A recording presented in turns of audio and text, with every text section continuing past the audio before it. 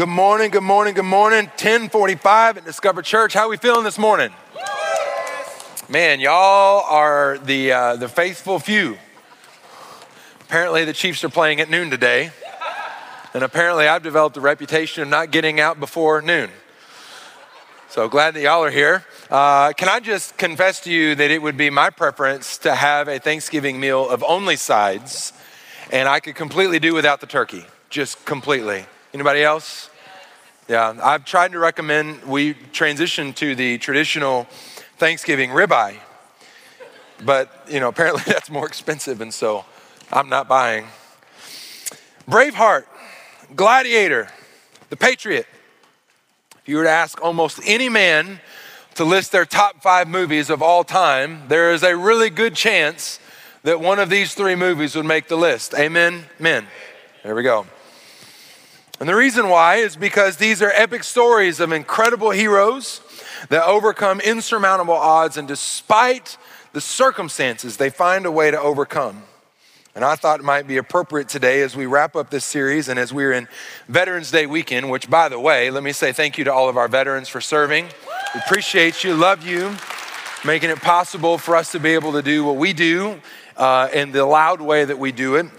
So thank you, veterans. But I know that there's some of us that have fought for our country, fought for our family, or a just cause. But the reality of it is that there's a whole lot of us that have never been in a situation to do that. And there's a lot of us that when we see, these incredible movies, we sometimes think of ourselves, perhaps place ourselves in the hero role. But the truth is that most of us will not be like these characters. Most of us will not be like William Wallace, gallantly readying his people to fight against the imperialist King Edward I. Most of us will not be like Maximus Decimus Meritus, who's fighting for the honor of his wife and his son who've been murdered. Most of us will not be like Benjamin Martin, who, despite his best efforts to avoid this bubbling conflict between the American colonies and the British, but then finding himself right in the middle of it, leading the Carolina militiamen to defeat the Redcoats. We're not going to find ourselves in that situation more than likely. But these movies, they tap in, they resonate with a warrior spirit that's naturally embedded deep down inside of us. And men, if you are willing to be honest with yourself, then maybe you are like me. Maybe when you watch these movies, maybe it causes you to ask the question, am I that kind of man? Most of us would love to be that kind of man.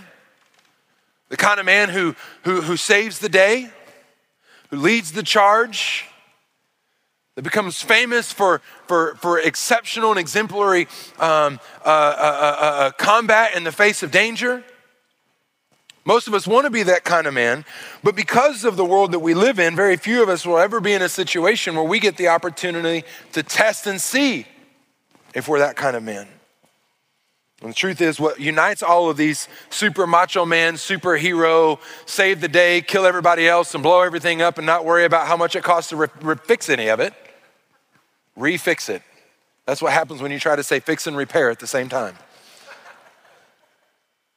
The thing that unites it is this thing with these heroes that despite all of their flaws and despite all of their issues, there's one thing that unites them all together. They are all hard to kill.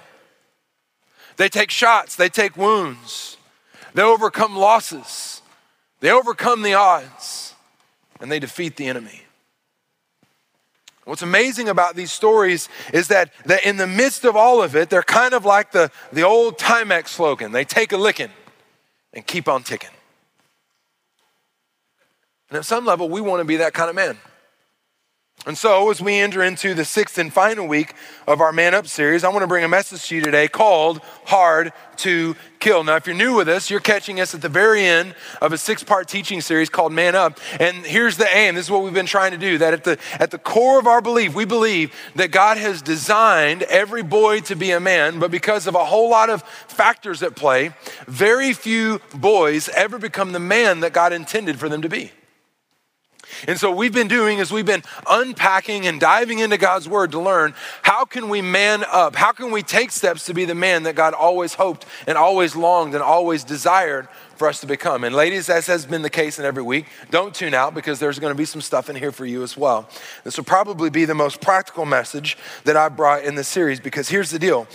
We can watch all these superhero movies and we can all appreciate the fact that these lead characters are all hard to kill, but here's the truth of it. As it turns out, Mel Gibson and Russell Crowe are actually not that hard to kill, which is the reason why they pay stunt doubles. And stunt doubles don't make nearly as much as the lead man, and so they have them do all the dangerous stuff. And in our life, we don't get the opportunity to call in a stunt double. It's us. And as we think about these bulletproof characters, and we think about the thing it causes us to be curious about within ourselves, I want to make us aware of a truth that God is very aware of, and God wants you to be very aware of, about our enemy, the devil. Now listen, I believe that one of the best things the devil ever did was convince people that he doesn't exist. I mean, you don't have to be sneaky or sly if nobody knows that you're there. But I believe the devil is very much real. There is very much a spiritual war. There's a battle against good and evil that is going on all around us all the time. And this is what the Bible tells us about the devil. 1 Peter chapter 5, verse 8, he says this: be sober, be vigilant, because your adversary, the devil, walks about like a roaring lion, seeking whom he may devour. This is the same devil that Jesus taught us that his aim, his goal, his mission strategy, mission success for the devil is to steal, kill, and destroy. And so what does the devil do?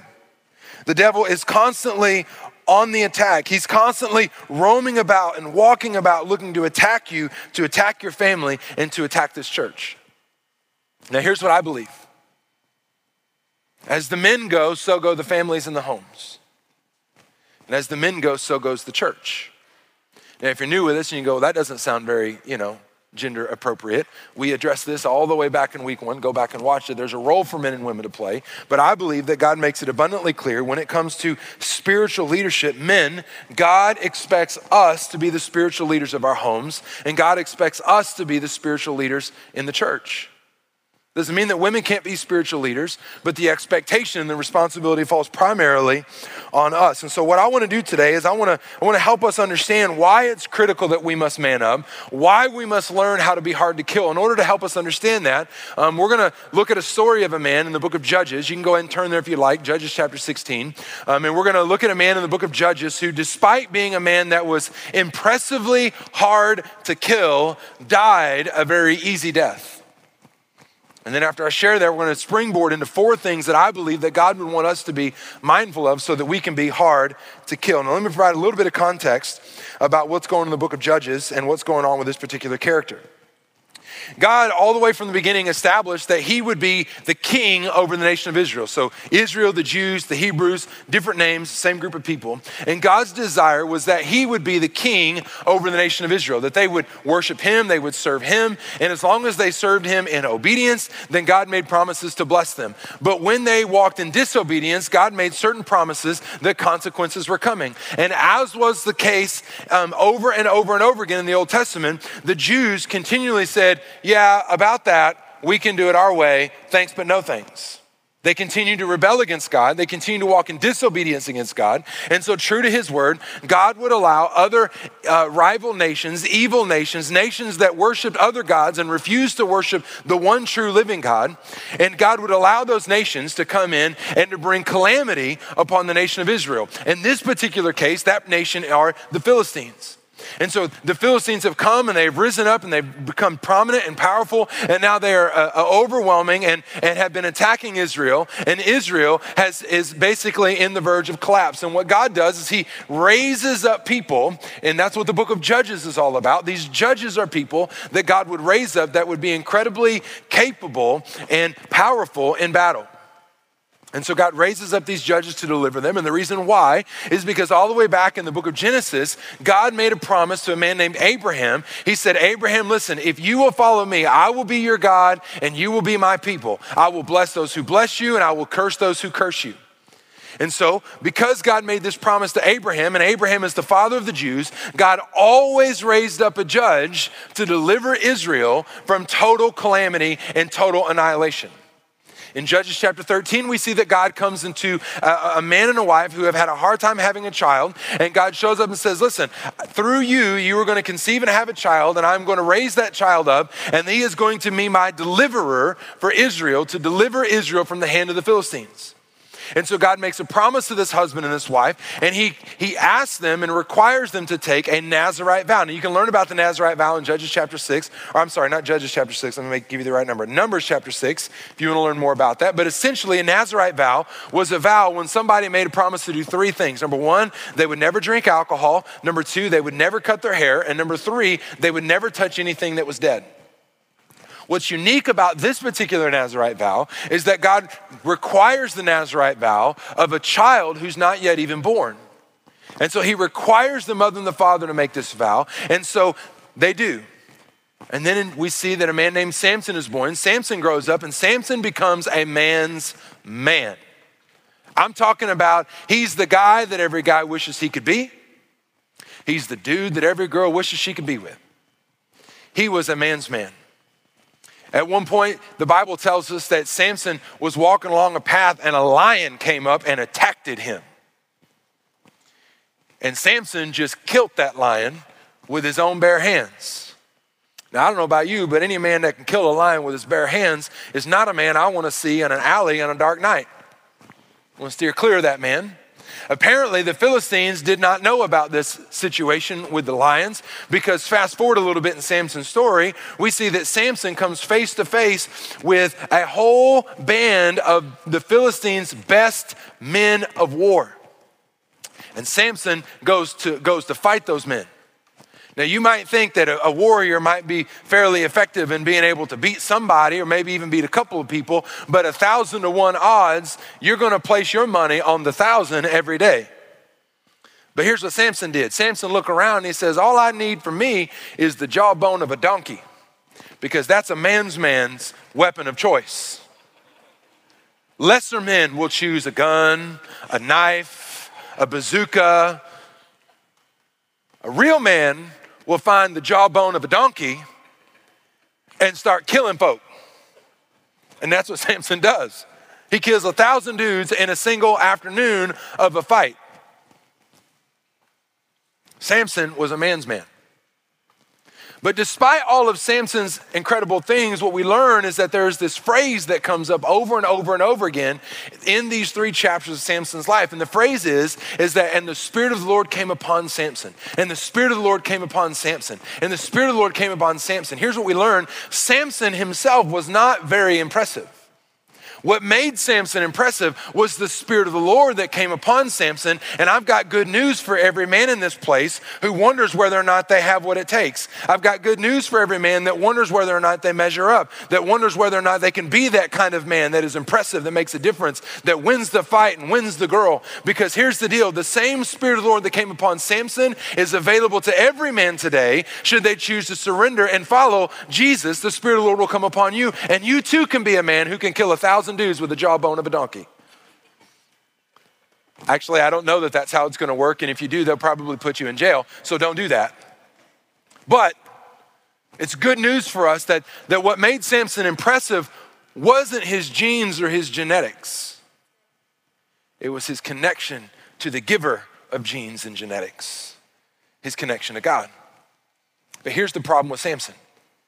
As is the case with most men, anytime that we're good at something, we have a tendency to let it go to our head. And Samson lived his life with 2 fatal flaws. He lived his life and he led his life with arrogance. Arrogance basically just means I know better. I can do it better. I don't need anybody else's help. I don't need anybody to tell me what to do. I certainly don't need God to try to infringe upon my life. I can just do what I want, how I want, and it always seems to work out. Samson also lived and led his life in ignorance. And because he lived his life in ignorance, Samson was unaware of what he didn't know. Can I tell you, men, these are the default go-tos for us. One way or the other, we often default to either live our lives and lead our lives in arrogance or to lead or live our lives in ignorance. And here's what I need you to understand, that anyone who continually chooses to live or lead their life without seeking God's wisdom and direction is living in arrogance. And anyone who lives their lives and continually refuses to surround themselves with godly friends and godly influence is living their lives in ignorance. Now listen, a godly man, an impressive man can be hard to kill. But when you live your lives in ignorance and arrogance, you begin to live your life as a fool, and fools are easy prey.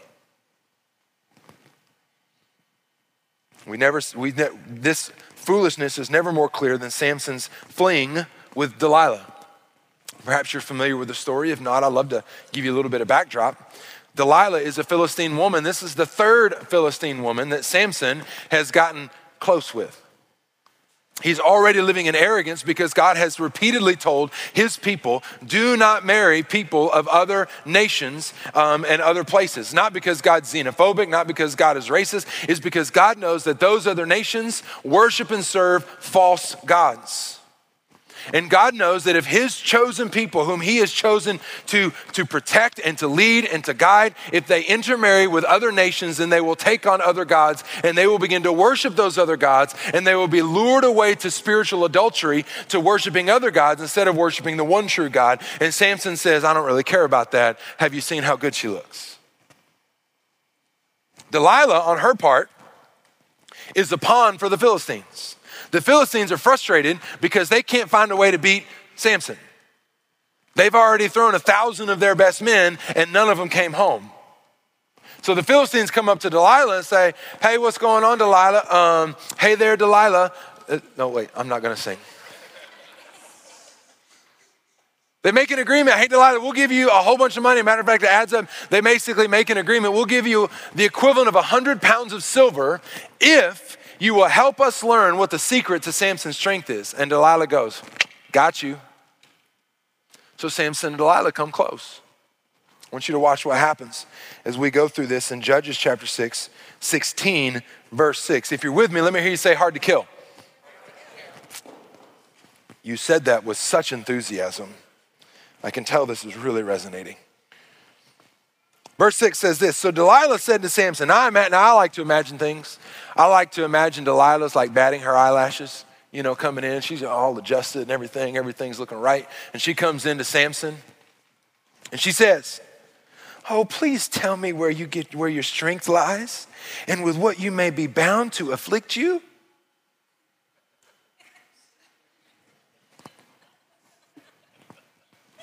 Two thoughts. I wish I would have thought of the second thought in the first message, but I just thought of it right now, so you're gonna get extra content. Number one, ladies, you have stupid power.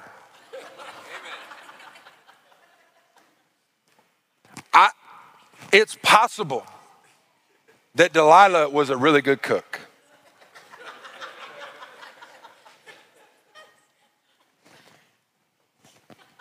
Maybe her house was the cleanest house in all the land. But I would bet my house that Delilah did not come up talking about her cooking or her house.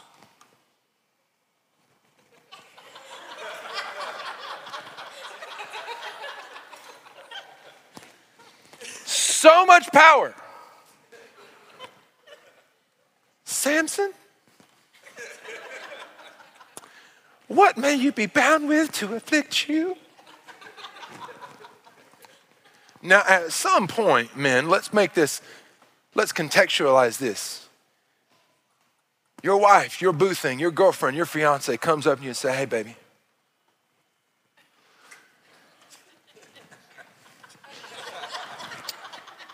Baby, I need to know. What's the worst thing I can do to cause such irreparable damage to your soul? Would you tell me? Y'all, I'm having way more fun in this service.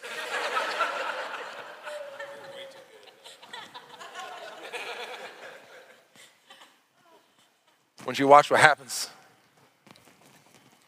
Verse 7, Samson said to her, if they bind me with 7 fresh bowstrings not yet dried, then I shall become weak and be like any other man.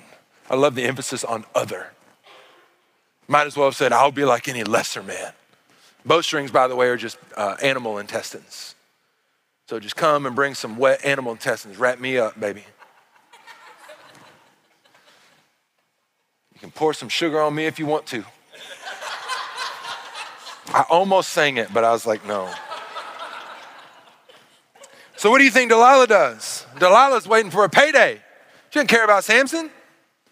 Delilah says, let's see, verse 8. So the lords of the Philistines brought up to her 7 fresh bowstrings not yet dried, and she bound them with him. And now men were lying in wait, staying with her in the room. And then she said to him, oh my gosh, Samson, the Philistines are here. Save me. It's so surprising. But he broke the bowstrings as a strand of yarn breaks when it touches fire. So the secret of his strength was not known. Man, he just breaks the bowstrings and then kills everybody and goes back to bed. Notice what happens. Verse 10. Then Delilah said to Samson, look, you have mocked me and told me lies. Now please tell me what you may be bound with. Now at this point, I'm imagining Samson's having fun. I mean, his job is to defeat the Philistines. And so I show up, she wraps me up, I get up, I break things, I kill people, I go back to bed before breakfast. So what happens? Verse 11. If they bind me securely with new ropes that have never been used, I shall become weak and be like any other man. And you can guess what happens. She binds him up. The Philistines are here. Such a shock, a second time. Oh my gosh. And he breaks the binds and he kills everybody. Now you think at some point Samson would begin to catch on, but can I tell you, men, there's something that happens the longer you live in arrogance and ignorance, you become more of a fool. I want you to notice how not subtle Delilah is the third time. Verse 13, Delilah said to Samson, until now you have mocked me and you've told me lies. Tell me what you may be bound with. And he said to her, if you weave the 7 locks of my head into the web of the loom. Same story, third verse, lather, rinse, repeat. It all happens again. Now she begins to lay it on thick. She begins to say, oh, but Samson, if you really love me, tell me where your strength comes from.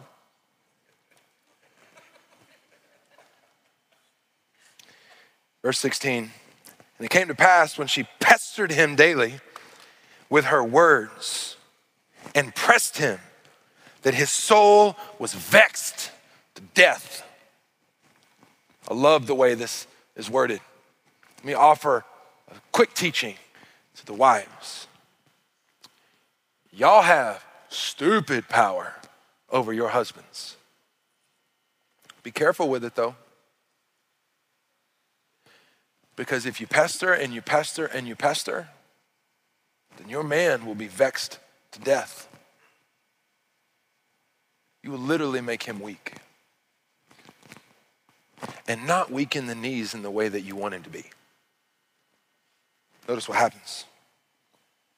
Finally, he tells her the secret is found in his Nazirite vow, namely the fact that his hair's never been cut. So she lulls Samson to sleep. She cuts her hair. Here comes the Philistines. Verse 20, the Philistines are upon you, Samson. And what is probably the 2 most depressing verses in the Bible. At least the most depressing sentences. So he awoke from his sleep and he said, I will go out as before at other times and shake myself free.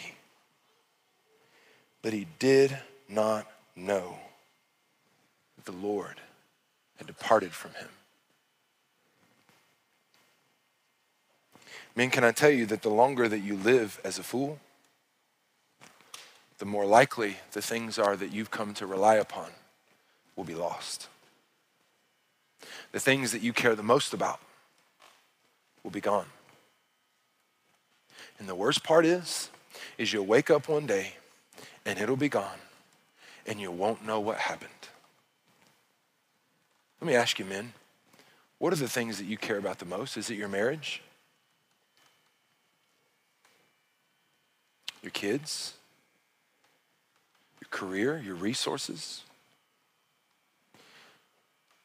If you commit yourself to living and leading your life with arrogance and ignorance as Samson did, then you will live as a fool. You will become an easy target, and those things will eventually be taken from you. But here's what you have to understand. I misspoke. The reality of it is that those things are taken from you. You see, the devil is like a lion. He walks about. He constantly is circling your life. He's constantly looking for the weak points, because here's what the enemy knows. The enemy knows is that by your faith in Jesus, that every step of obedience you take fortifies the things that God has provided to you in your life. And the devil knows he is no match against the power of Almighty God. So here's what he does. He's no fool. He's patient. And he will walk about carefully. He will look for weaknesses. He will look for areas in your life where you are living like a fool. Areas where you are living in arrogance or ignorance. Because what happens when you live in arrogance and ignorance, at that point, the enemy doesn't even have to take it away. What happens is you will do what Samson did, and you give it away. Samson's strength was not taken from him. He gave it away by his disobedience. So when he got up to fight the Philistines, as every other time, he was unaware that the Spirit of the Lord was not upon him anymore. Men, I'm telling you, the enemy is not going to come at a place where you are high on the mountain and everything is good with you and God and you and Jesus and your marriage is great and your kids are great, your finances are great, your career is great. No. What the enemy will do is he will wait for what happens on the other side of that when you begin to believe it's great because you got it there. And you begin to arrogantly believe it's because of your ability, not God's. And you begin to ignorantly live out things that are disobedient from God's word. And what happens when you do that is you let down the gates and you let the enemy in. And he doesn't take it from you. He simply grabs what you have open-handedly made available to him.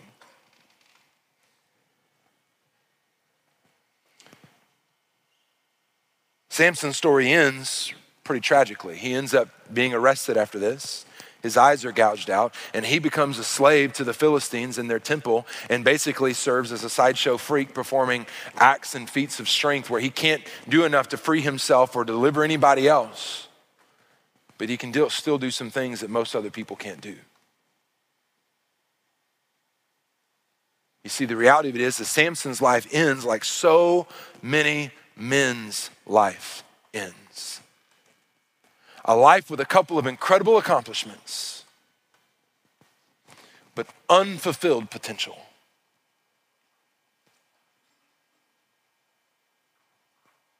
And I'm here to tell you today that God does not want that for your life.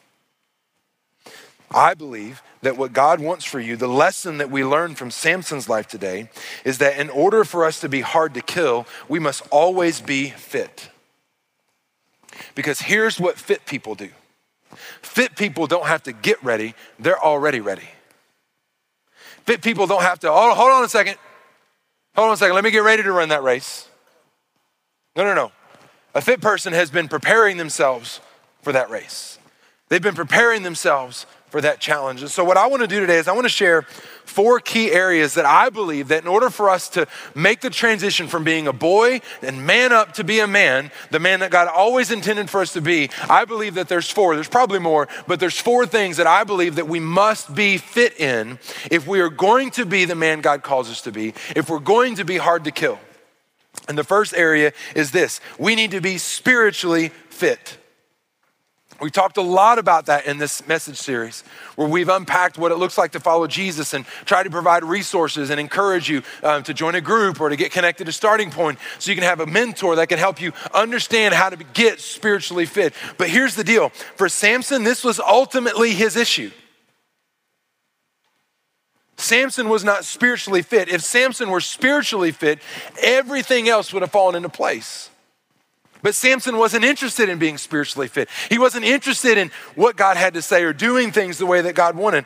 Because he wasn't spiritually fit, Samson began to establish some tendencies and some patterns in his life, in his early years, that he never allowed to be brought under control of the Spirit of God. And because those things are never brought under the control of the Spirit of God, the fire of his own lust and the unwillingness to put to death his uncontrolled passions all led to sin. And even though he was able to break the shackles of men, he was unable to break the shackles of sin. And the more he lived as a fool, the more he lived spiritually unfit, the tighter the shackles of sin grew on him until they eventually squeezed him out.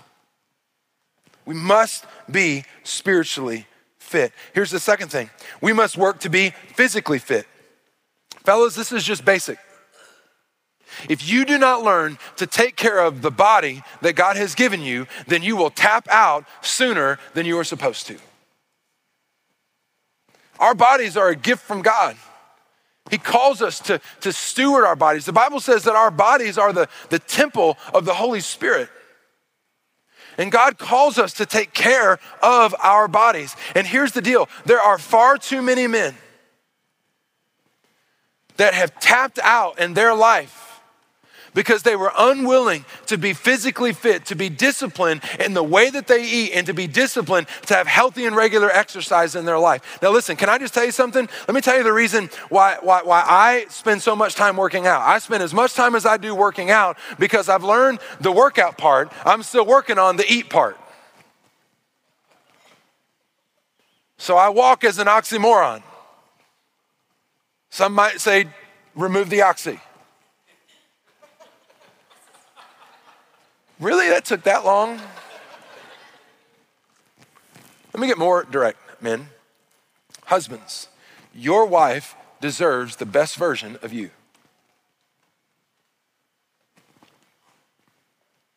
Your wife deserves to be able to have you for the long haul. And when you made a commitment and a covenant through thick and thin, through sickness and in health, yes, it includes sickness that is brought on because you are making bad physical decisions, and she will remain with you. And I'm not trying to minimize the things that we can't control and illnesses and diseases that we don't have control of. But can I tell you, there are far too many men that have tapped out far too soon because they didn't work on being physically fit. Let me take it a step further. Men, if you don't recognize the thinner version of you from your wedding pictures, when you look at yourself in the mirror, it's time to start getting more physically fit. Not just because it's a stewardship issue of the body that God gave you, but it's a covenant marriage issue because your wife deserves you for as long as possible. I will often joke, I don't really do CrossFit, I do CrossFat. But I primarily do it not because I love it. Can I tell you, I hate working out. There's never been a day where I woke up and go, oh my goodness, I can't wait to go do that. Yes, I want to run, please. Like if you see me running, you need to start running.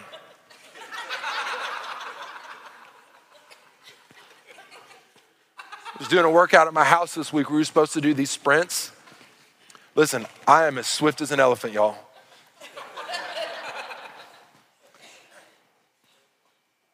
I'm doing it because I want to keep my woman interested. Fellas, just because you got the girl doesn't mean you get to put your feet up. You need to keep chasing the girl. If you are a dad or a grandfather, you need to work on being physically fit because if you tap out early, who is the person in their life that God had placed in their life to be an example of what a godly man looks like? If because you weren't physically fit, you tapped out early. Our kids and our grandkids deserve us to be physically fit. Here's the third thing. We need to be financially fit. Listen, can I just tell you, if you are not financially fit, you will make a bunch of financial mistakes and you'll make some stupid financial decisions out of desperation. And here's what I've learned. When I make desperate financial decisions, I end up paying a stupid tax that costs way more than I wanted to pay. We need to be financially fit. What does that mean? I'm not going to unpack all of this, but I want to share a couple of thoughts with you that God shares a basic 1-2 when it comes to financial fitness, that we need to, according to godly principles, we need to maximize our income. What does that mean? It means that we need to do the best that we can to maximize the amount of money that we can make for our family according, here's the caveat, to godly principles. That doesn't mean you need to be a workaholic. It doesn't mean you need to be a slave to work. It doesn't mean you need to refuse or reject or rebuke your wife or your kids for the sake of your career. But what it means is you need to not be lazy. You need to work hard. When you have opportunities to learn new skills or put tools in your toolbox so that when the door of opportunity that God wanted to open up for you opens up, you have the skills ready to walk into it so that you can maximize your income. But we don't need to just maximize our income. We need to organize or prioritize our outgo. Now, I have preached numerous messages on this, and if you need me to send you one, let me know, I can send it to you. But God lays out an organization or priority of how we ought to handle our money if we want to experience financial freedom. And God organizes it this way. He says you need to give first, you need to save second, and then you need to live on the rest. Far too many of us want to reorganize that pyramid.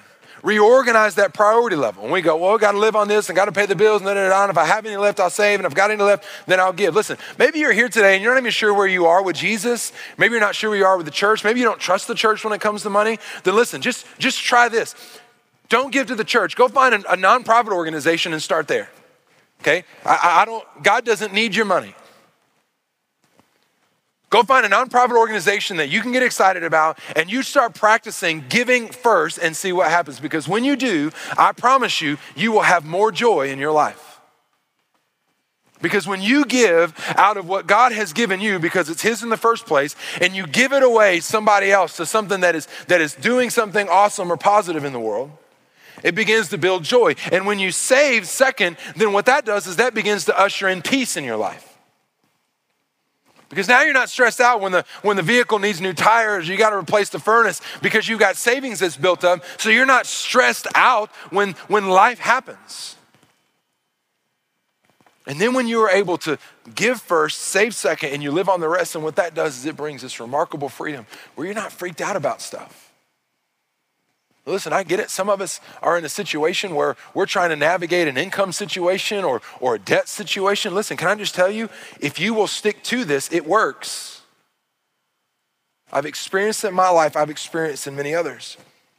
Let me also say this before I pivot away from this. And this isn't a thus says God. This is kind of a thus says me. So, you can put this in your pipe and smoke it. If you are a husband, or if you are responsible for the upbringing and raising of a child, there's two things you need to do. You need to get a will and you need to get life insurance. Can I tell you, it breaks my heart when I'm counseling a wife who has just unexpectedly lost her husband. And in the midst of all the grief, her grief or her children's grief or their family's grief, she's also trying to figure out, what am I supposed to do with all of this? And without a will, things get messy. And now we've got to deal with probate court and we got to deal with all that stuff. And I don't know who's and everybody's coming in and trying to get a piece of it. And then it's up to the courts to figure that out. And without life insurance, assuming that your income makes a significant dent in what's going on in the household, then without your income and no life insurance, now in the midst of dealing with all the chaos of all of that, now comes all the extra pressure of how am I going to pay the bills? And are we going to have to radically reorient and uproot our lives even more than what's already be radically reoriented because my husband or my dad isn't here anymore? We need to have our financial house in order. Thus says me, not thus says the Lord. Last thing is this. We need to be relationally fit. Relationships are the anchor for all of the good things in our lives. All of the greatest joys and the deepest wounds happen as a result of relationships. So we need to learn to be relationally fit. We need to learn how to navigate relationships, because if we do not, then the enemy will turn relationships into weapons that will wound you. What does Jesus say about relationships? Matthew 22, he said, you shall love the Lord your God with all your heart, with all your soul, with all your mind. This is the first and great commandment. And the second is like it, that you shall love your neighbor as yourself. So whatever it is that you would love for your neighbor to do, your spouse to do, your children to do, your parents to do, your friends to do, Whatever you would have them do to you, that's what you need to do to others. And you ought not wait until they do it to you first before you reciprocate.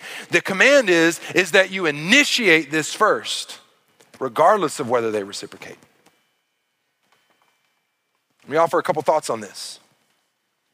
Never pursue a person more than you pursue God. Never pursue a person more than you pursue God. I don't care if it's your spouse or your kids or your mom. Never pursue a relationship more than you pursue God. Why? Because when you pursue a relationship more than you pursue God, then you heap upon that person expectations of things that they will never be able to measure up in. And when they fail you, and they get knocked off the pedestal that you have elevated them up to, a couple things will happen. You will feel irreparably wounded. And you will begin to wonder, how could you? How dare you? I can't believe you. And it will send your world into chaos. Because you pursued them more than you pursued God. It is inevitable that they are going to fail you. But God is reliable and he never will. And when you pursue a person more than you pursue God, then you constantly set them up and you set the relational dynamic that you have with them, you set them up to fail. Because we are all broken, busted, jacked up, messed up people. And it's only a matter of time until my busted, broken, jacked up, messed up cracks begin to hurt you. Here's the second thing.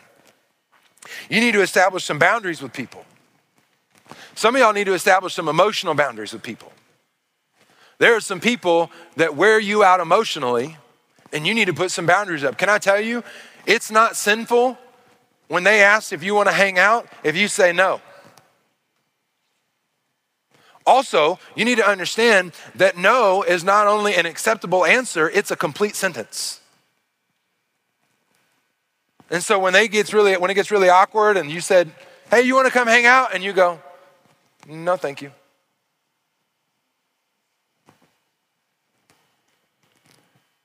Well, no, thank you. You don't need to provide any other justification. Now in your mind, you might be thinking, because you freaked me out and stressed me out, bro. I can't even with you right now. That might be sin to say that. So just leave it at no.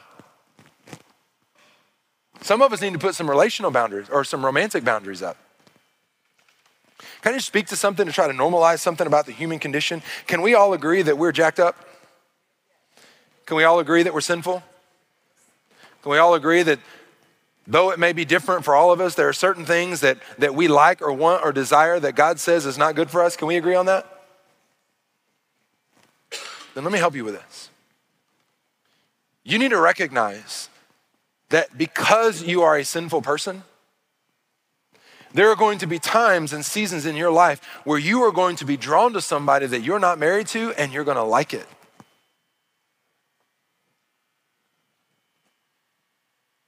Can I tell you, the first recognition of that attraction, that is not sin. Here's where it becomes sin. When you don't do anything about it.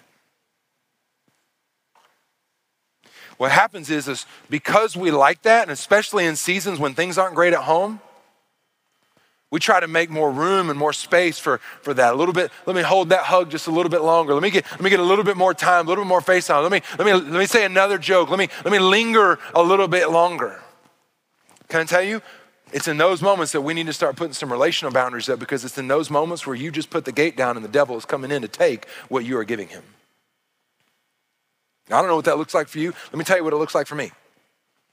I don't ever go out to eat or get a coffee or anything that might be perceived as a date with another woman that's not my wife. I never meet with somebody behind closed doors with another woman that's not my wife. Is it because I'm concerned that because we went to Starbucks together that's just on the table? Right there in front of God and everybody? No, I'm not worried about that happening. But here's what I know. I know the devil hates me. He hates my wife. He hates my life. He hates my marriage, and he will do anything he can to steal, kill, and destroy. So regardless of whether you've got bad intentions or I got bad intentions or you got some needs that ain't being met or I got some needs that ain't being met, I'm locking that gate shut. Devil, you're not getting any access here. I don't know what you need to do with that, but I'm not gonna give any space for any of that to happen. Here's the last thing. We need to invest in the relationships that are closest to us.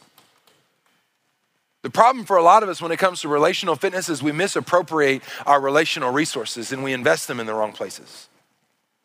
So let me establish, based on some of God's teaching, the most important relationships. How many of you are married? Say amen. Let me tell you something. I want you to look at your spouse. I want you to say this. You are not. This is class participation. Look at your spouse and say this. You are not my most important relationship.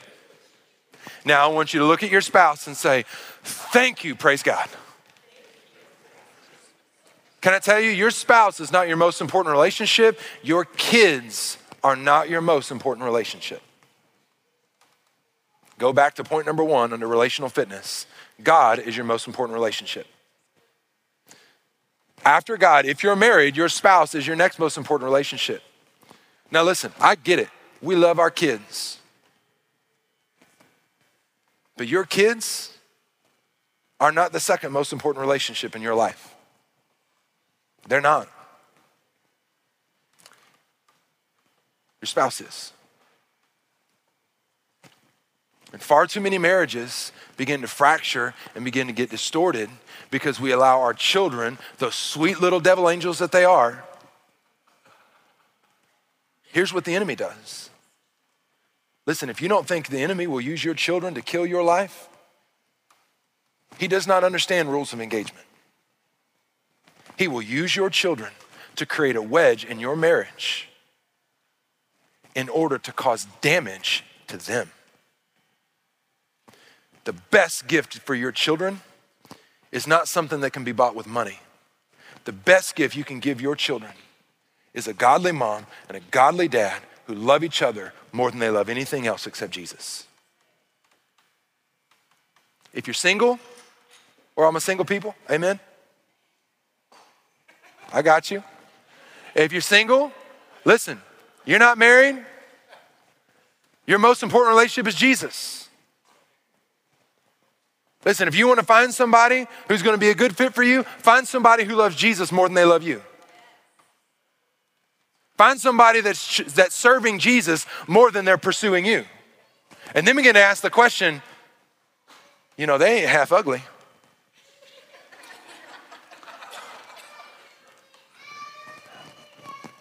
I wouldn't mind doing a little more of Jesus serving with them by my side.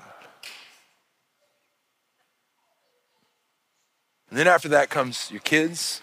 After that comes your relationships. Let me also say, if you're a blended family, I know we've got lots of blended families. Let me share this. I recognize that as you're blending a family, there's a lot of complications, and there's like, here's mine and here's yours, and there's my stuff and your stuff, my kids and your kids, and maybe we have some stuff together, maybe we have a kid together, but can I tell you something? Listen to me very carefully. When you become together as a blended family, your kids or their kids is no longer your most important relationship. Your spouse is. So even though it's been you and your kids for however long before they came into the picture, according to God's teaching, your spouse is now the most important relationship next to Jesus. And your kids or their kids or our kids now come after us. We got to prioritize and appropriate our relational resources. Listen, part of Samson's issue is that he pursued women more than he pursued God. That was arrogant. Part of Samson's issue is he did not pursue any other relationships other than women. Therefore, he didn't have any friends around him to pull him off the train tracks when the train started coming. That was ignorance. And because Samson led with arrogance and ignorance, he began to live as a fool. Men, as we go, so go our families. As we go, so go our church. And it's because of this that God wants you to not only to survive, but to thrive. He wants you to be hard to kill because the devil is constantly walking about, patiently waiting for you to open the gates. Because when you give him an inch, he'll take a mile. And he will still kill and destroy the things that matter to you. So don't be a fool. Instead, get spiritually, physically, financially, and relationally fit. Why? so that you can take the steps to man up to be the man of God that God has always wanted you to be. Now, maybe you're here and you think, you know what, man? I really resonate with Samson. I mean, when I think of Samson and you talked about, doing things he shouldn't have been doing, going to places he shouldn't have been going, being with people he shouldn't have been with, like, man, do I ever resonate with that guy? It's true, Samson's life ended tragically, and it ended in a way that left so much unrealized potential that God had created in him and created for him. But here's something that I find interesting. When we get past the book of Judges, the next time, according to my studies, that we see Samson's name again is in a very interesting place. We get past Psalms and Proverbs, we get past the prophets, we get past into the New Testament with Matthew, Mark, Luke, and John, we get past the book of Acts and the life of Paul.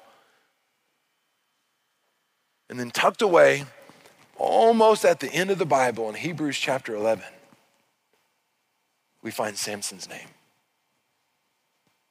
Samson, the man who walked in arrogant defiance against God. Samson, the man who walked in ignorance, thinking that he could do it and didn't have anybody to help him know what he didn't know.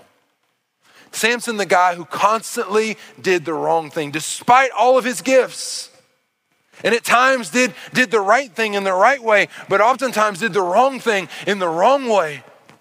Samson, the guy who was ultimately arrested, his eyes were gouged out because he refused to be the man that God wanted him to be. In Hebrews chapter 11, we find Samson's name listed amongst the heroes of the faith for us to look to for encouragement and inspiration. Why? Here's why I believe. Because at the end of Samson's life, as we read in Judges 16, arrested, blind, playing the fool for God's enemies, Samson comes to a place of recognition of his wrong. He cries out to God for forgiveness and says, God, would you use me and strengthen me one last time? Samson asked for somebody's help to place his hands on this pillar of the temple and on that pillar of the temple. And he cries out to God, God, would you use me one last time? What theologians assume here is that in this prayer is a cry of repentance and forgiveness from Samson, and says the Spirit of the Lord comes upon Samson once more. And he pushes down the pillars, and 3,000 of God's enemies are killed in the collapse. And it says that there are more people who suffered justice in Samson's death than they did in Samson's life. Now, I don't have time to unpack why all of this is just and all of that good stuff. I don't have time to do that. But here's what I want you to understand. At the moment Samson came to a place of seeking God for repentance and forgiveness, God forgave Samson. And if God forgave Samson, God can forgive you. John chapter 3 and verse 16, you know this verse. For God so loved the whole world that he gave his only son, that according to the King James, all the way the King James says it, that whosoever, open invitation, anybody would call upon the name of Jesus will be saved, will be forgiven. Here's what God wants you to know today. Your past is your story. But in Jesus, your past can be your past. And in Jesus, you can have a new life with new hope and new possibilities. And it starts with your believing in Jesus and asking him to forgive you for your sins. At Discover Church, we exist to see our city changed by Jesus, one life at a time. If you'd like to take your next step of faith today, text the word FAITH to 816-203-1835. Again, that's the word FAITH to 816-203-1835. If this is your first time listening, we'd love to connect. Reach out to us on social media and let us know that you found us through the Discover Church podcast. Thanks for listening.